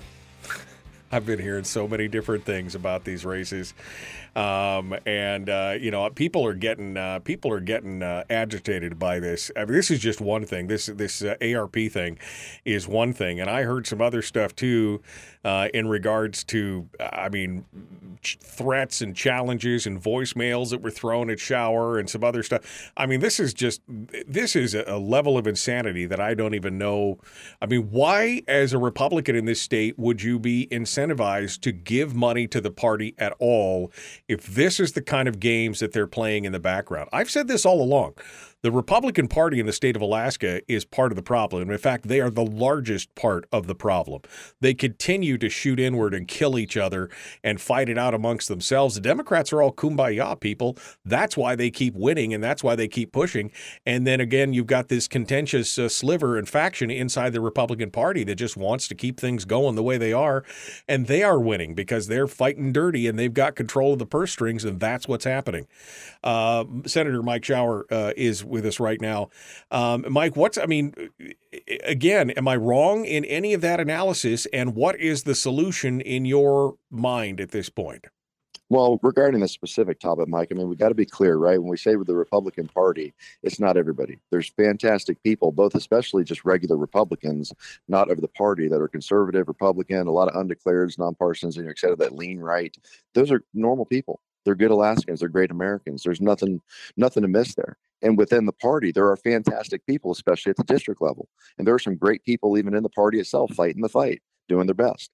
But there is also, as you said, there is a portion of the party that is the old guard, the CBC, the tent is we want a big Republican tent, but as long as it's only moderate, right, and we control it, then that's our tent. You can't have those conservatives out there causing trouble. So there's great parts of the party and the principles behind it and why I believe in those principles, right, and why at times I've had my issues with the party, because the party then becomes those people, right? There's certain people that want to have power and do things and twist it and use the leverage for their own narrative, their own agenda. So that's why I want to be clear when I say things like Kathy Tilton didn't do it that way. She did it fantastic. I know not everybody that was in the SEC voted this way and went through this. I know there was protest about it and people saying this is wrong.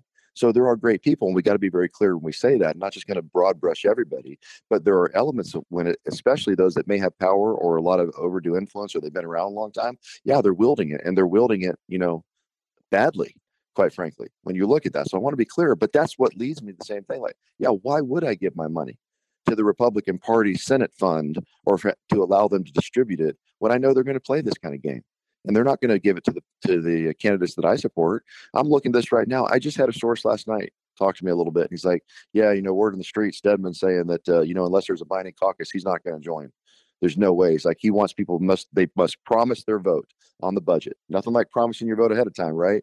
You must promise your vote or he ain't going to join it. And you think it's okay that the Republican Party is going to support that guy? Do you think it's any coincidence, Mike, that I finally broke the binding caucus with the help of a lot of other good people that have finally come into the legislature, that we finally got rid of that arcane rule that forces legislators to vote a certain way? And this year, for the first time in 7 years, we got a statutory PFD out of the Senate where we didn't have a binding caucus. You think that's a coincidence? That's a direct result of legislators being able to freely vote how they believe best. There's no coincidence, and people like Stedman are getting money from the party because he wants to take it back there. He's not going to join with other Republicans unless he gets that. What do you think the chances are there's going to be Republican control of the Senate with somebody like that saying that? Going into it, I will not join a caucus with my Republican colleagues unless they promise their vote to me on the budget. Yeah. You've got to be kidding me. And yet this is the game we're playing, and these are the things you're hearing.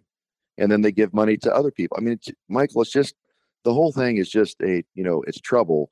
It's troublesome, right? And it should bother people. And I don't want this to be like, and you're right, we do. We circle the wagons, we shoot inwards at each other. We're doing this. I mean, we got all these races with multiple Republicans. If somebody's saying, well, I like Mike Shower and he's doing a good job, well, then why are you running? Or if you got 4 Republicans in a race in Eagle River, why in the world do 2 of them drop out? I said this about Mike Robbins. I think we even talked about last week at, the Dave Bronson campaign. Mike actually did the right thing when he lost the primary, and he backed out and said, everybody go support Dave because we don't want Mayor Dunbar and the disaster that would be. And he did the right thing, right? He went, there was a primary and he lost it, but he did the right thing. And I'm looking at it now, we're going to have these people that, for whatever reason, are going to stay in a race. You're going to split the vote and you're going to give it to Kelly Merritt, who's clearly a union-backed person that's going to do what the unions want, that's already shown us that she will sell her soul to the Democrats and join them. And I just said what Stedman said he's going to have. Let's say Merritt goes, Giesel goes, this would I lose. What do you think the Senate's going to look like this year? Right. Exactly. Seriously. No. They're your PFD. You ain't going to get one, folks. You're back to the $1,000 if you're lucky. The budget is going to have no constraint because there's not going to be anybody trying to close it in. You got people that are running for office here that are, all state employees, and where their focus is going to be in their loyalty. I mean, this is the stuff you're seeing, and yet this is how the party plays the game.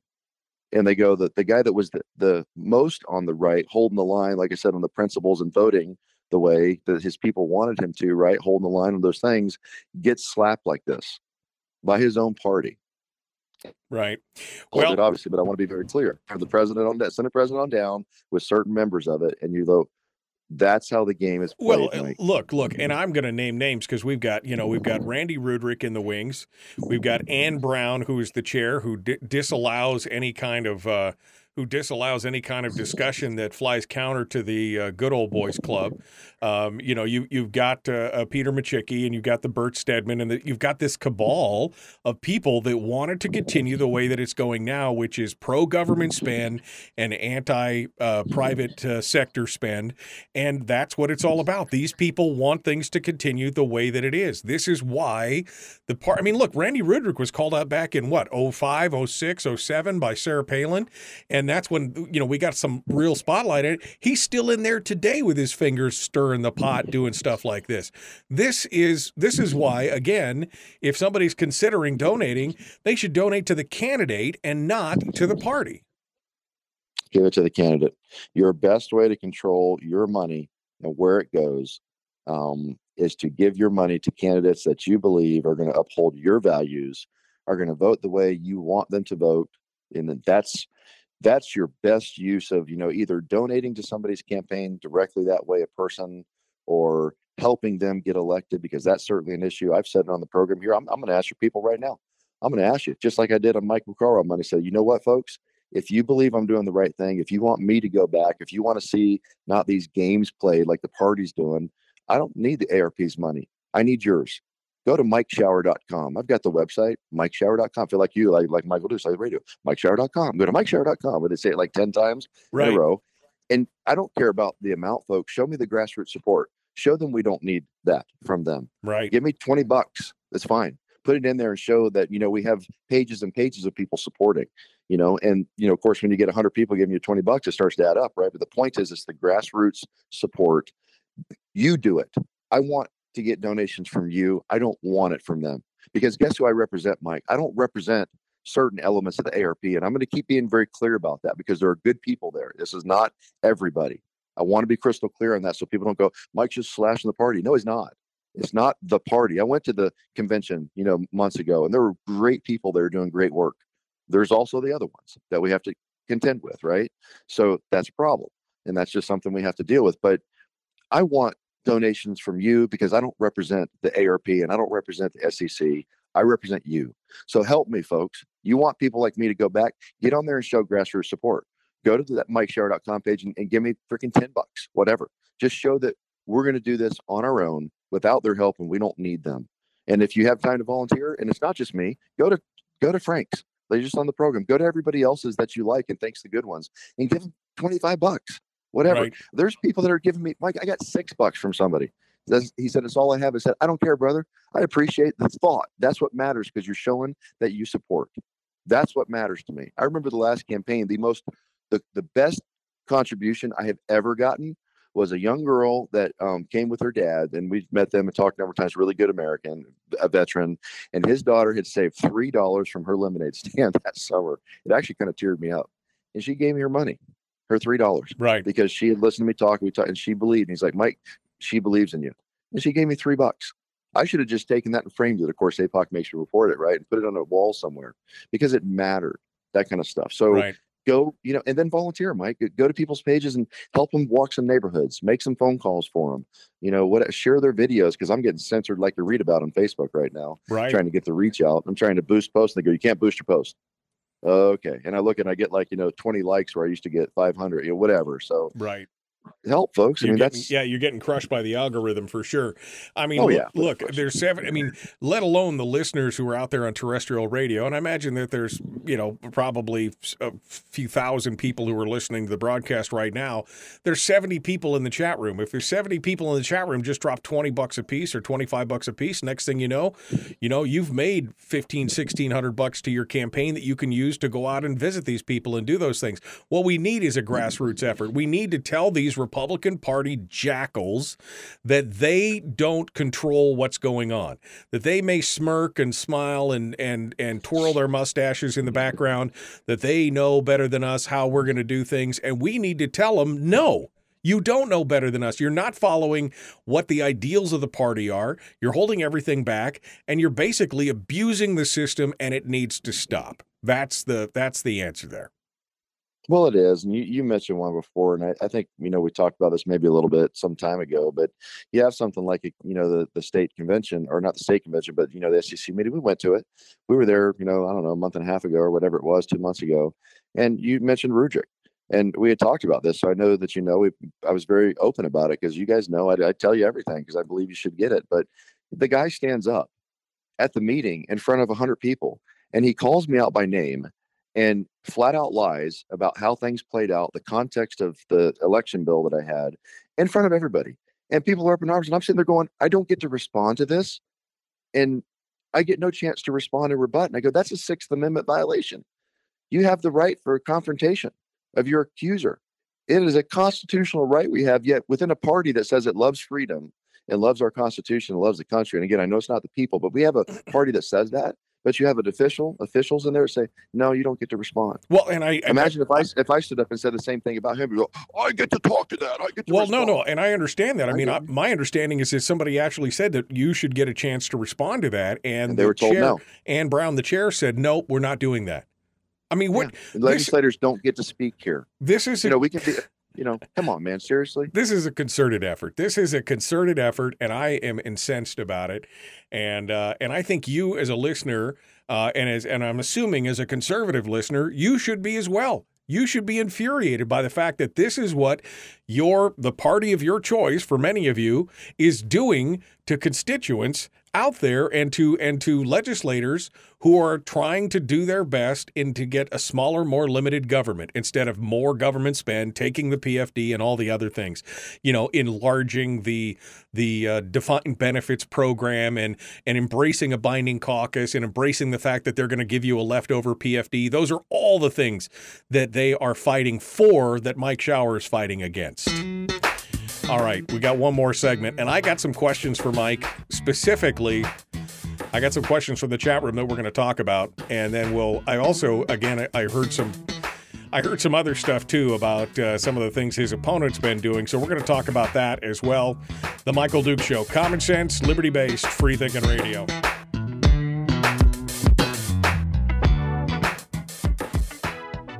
We're broadcasting live through a series of tubes. Allowing all of these entities to provide streaming stuff going on the internet. Well, it's kind of hard to explain. Sorry. Streaming live every weekday morning on Facebook Live and MichaelDukesShow.com.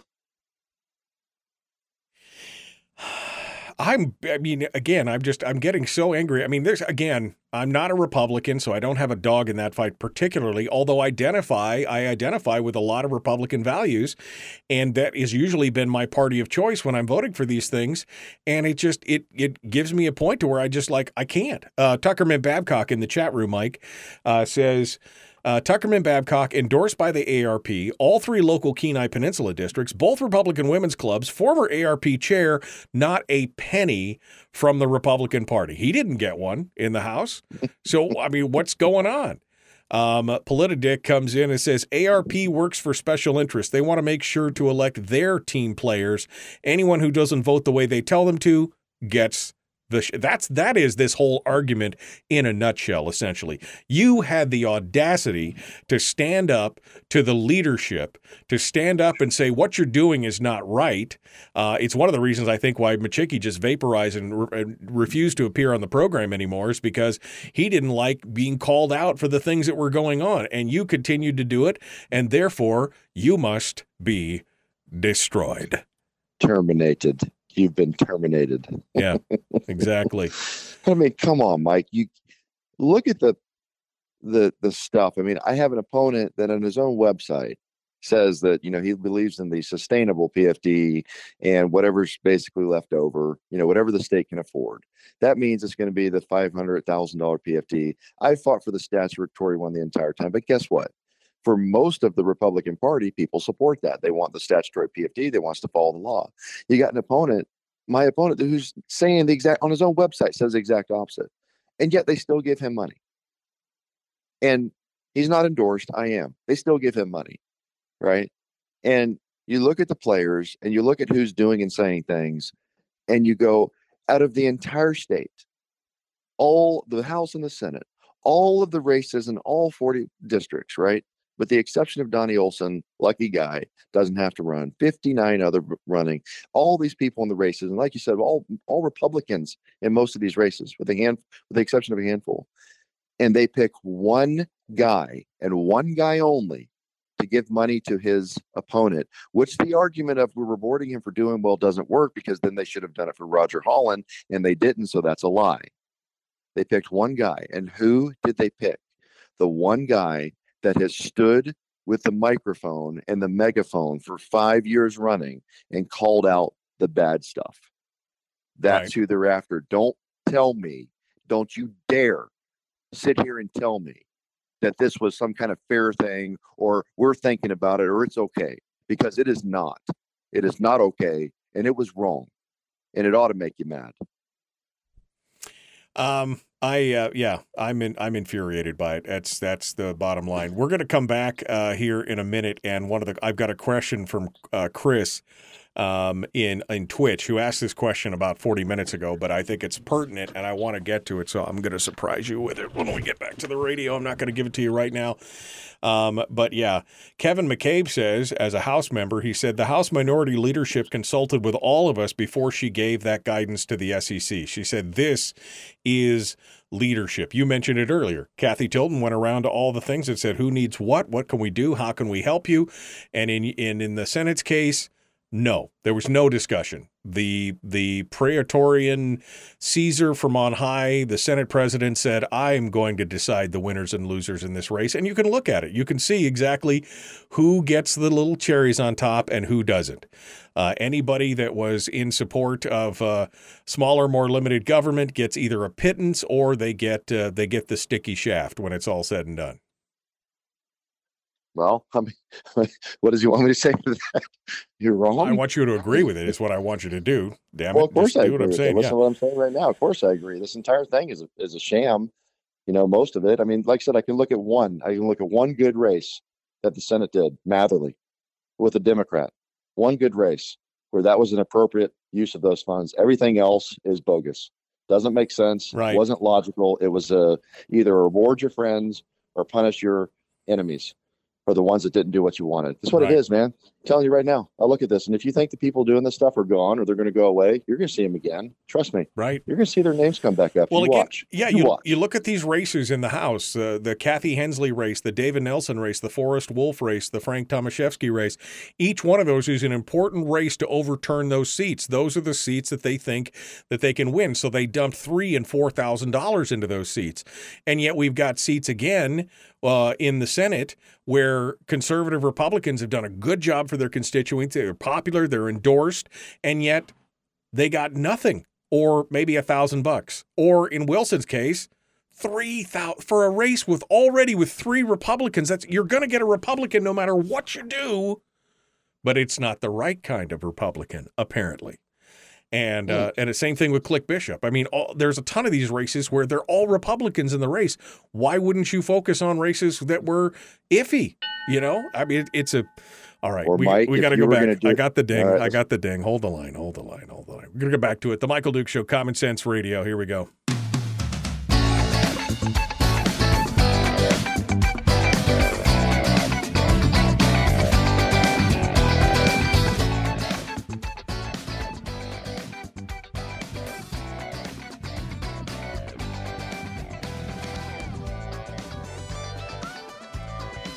All right, we're back. One final segment with Mike Shower.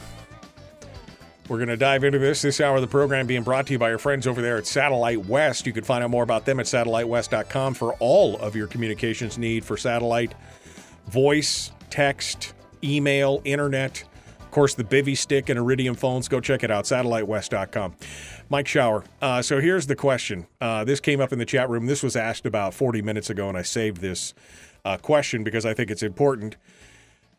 Chris on Twitch says, I got a question for Mike. Given the way the Republican leadership has chosen to bet against him, and I would argue actively campaign against you, will he change the way he caucuses in the future?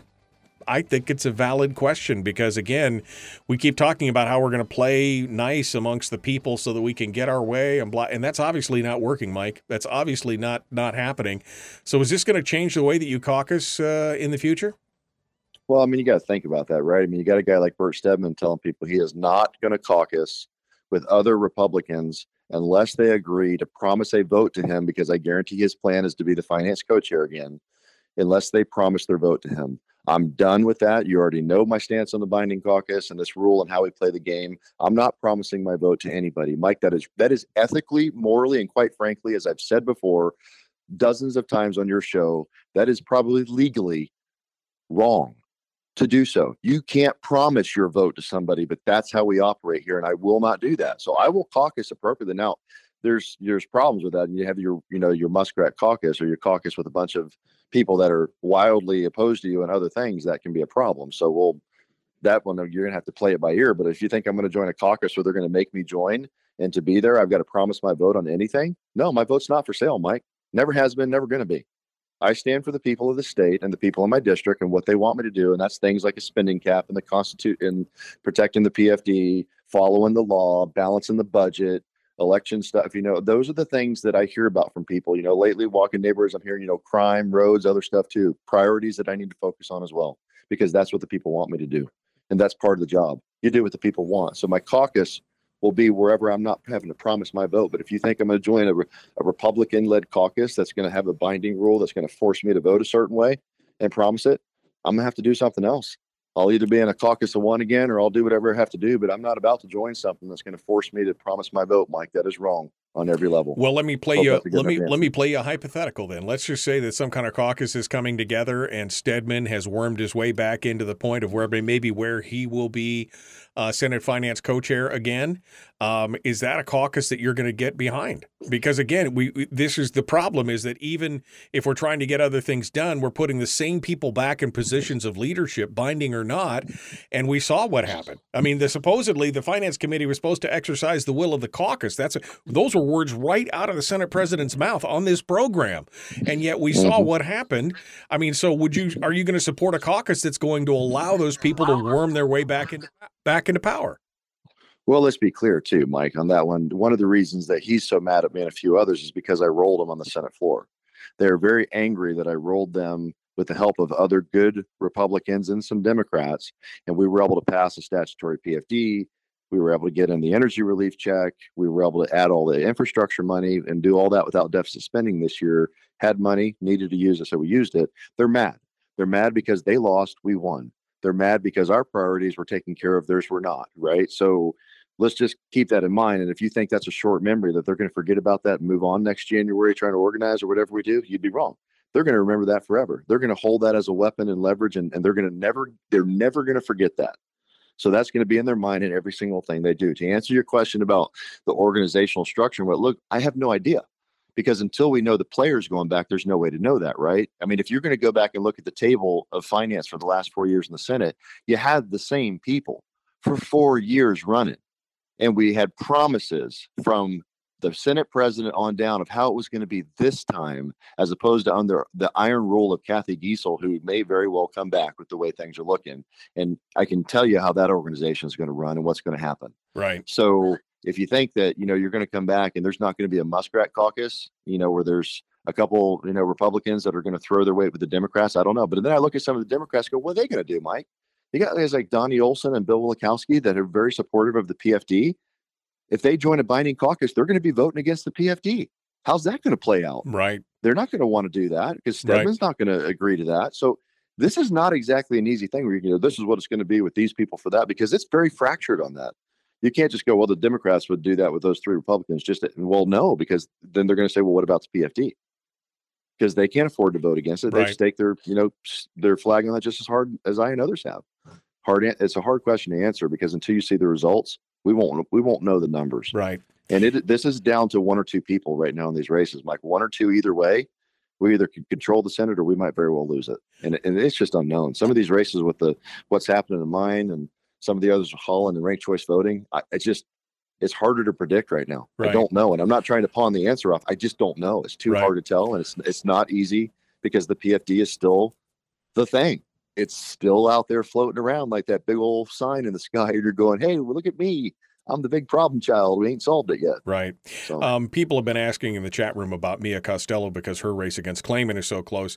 I didn't mention that the committee had already said that they had given her $5,000. So she's received more than anybody else in that list for that fight, because that's an important fight. Her and Clayman, that's going to be a very, very close fight. All the other fights pretty much are Republican on Republican violence at this point. That's exactly what's going on in those cases. Same thing with me. Same thing with Matherly. I'm fine with both of those, because those are races we need to win. And it'd be nice to pick up the seat with Matherly. So I'm okay. That doesn't, Mike, if Machicki and the committee had just done the right thing and just either given a little bit of money to everybody, including other people's challengers, or none, and stayed out of it, I would be fine. I would have no problem. That's the way it should have gone. Right. But when they pick on me, the only one in the entire state, this has become personal. This is about my stance on the issues, which is why I'm making a plea to people to help me. Because I don't want to get it from them. I want to get it from you. And that's the problem. They didn't do this right. It was unfair. And it was targeted specifically for the ones that are holding the line the hardest against the old school, against the old guard. That's the problem. MikeShower.com is where you go if you want to donate time, money, get a sign, do whatever. Again, $10, $5, $10, $15, $3, whatever it is, $25, $100, whatever you could afford. That will definitely help and show them that Mike Shower has the support he needs. I'm down to others, not just me. Do others too. Yeah, I'm down. Some others that need the help. I'm down to the wire here, so I guess I need a simple yes or no, and we can comment. I heard some things about the way the campaign has been going, and I was talking to somebody the other day, and they said, "Yeah, I heard that even that you had some interaction with your opponent where some kind of threatening voicemail or something, and some kind of trying to make hay out of some kind of campaign thing that happened on Big Lake, and he got real snotty with you, or what is it? I mean, is this what's going on? I mean, is this a kind of tete-a-tete we're seeing right now?" Somebody told me that I'm dealing with the Wasilla tribe. A couple of weeks ago at a luncheon I was at, and he's like, Mike, we were just talking about a few things that are percolating and floating around out there and getting all kinds of feedback. And I think that was a pretty apt description of it.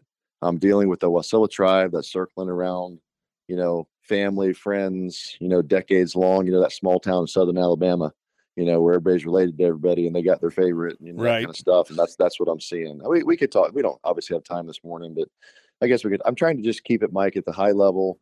I'm doing my best to stay on policies and positions and stuff because I have a clear record. And I'll tell you the baseline of this. We can talk. I mean, there's some stuff floating around certainly that happened and rumors and other stuff. But, the biggest thing, Mike, I look at people, I go, do you really, really want to change out your racehorse in the middle of the race? I've been there 4 years and some change. I've got the staff, the experience, the knowledge base from all of my experience in the past, from military leadership to, this private sector, small business stuff, 4.5 years of experience. I know the people, the structure. I got the whole thing down, right? And now we're ready to go. I got the bills ready. I've got ranked choice voting repeal ready to file. All of that stuff. The pump is primed and ready. And you want to vote me out right now at that point and put in a freshman who will have none of that, with none of that experience and background, who would take years to get himself on the ground and start doing those things, who's done nothing but state service, not a spear at anybody. I'm not throwing a spear at my opponent at all, but to take that level of experience and ready to go, hit the ground running, or put a brand new person why would you do that? It doesn't make sense. Well, and again, especially since where your opponent stands on, the binding caucus, where he stands on the PFD, where he stands on defined benefits, that's enough right there for me. We're out of time, though. Mike Shower, MikeShower.com is where you go. Folks, thanks for coming in. Tomorrow on the program, Elijah Verhagen, Sarah Vance. Don't forget, today's the last day for your truck tickets down at the Homer Chamber of Commerce. Go to homerchamber.org. We will see you tomorrow.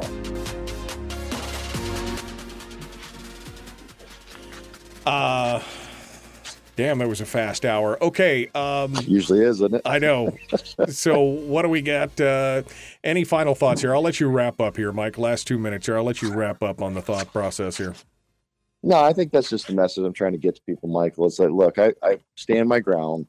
I represent the people of this district and the state, I think, as well as anybody, especially on the conservative principles and the things like the PFD and the stuff that matters to people, and constraining the growth of government, election and other issues that are very important to people across the aisle. As well as I do, I work very well with people in that building. There's a few holdouts of, that are really hardcore, but that's, like the old guard that want it their way. But, when it comes to working across the fiscal policy working group, bipartisan, I was a part of that.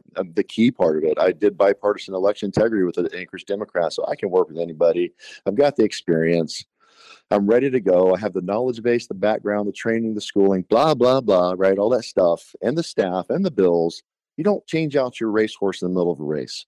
This is nothing more than this point about people wanting somebody that is going to be, their guy, and the guy that's going to do what they want him to do, or whatever that may be, right? This is a clear, we want that guy gone because he's a pain. He doesn't do what we want. He's flat. He shines the flashlight here. He's too vocal.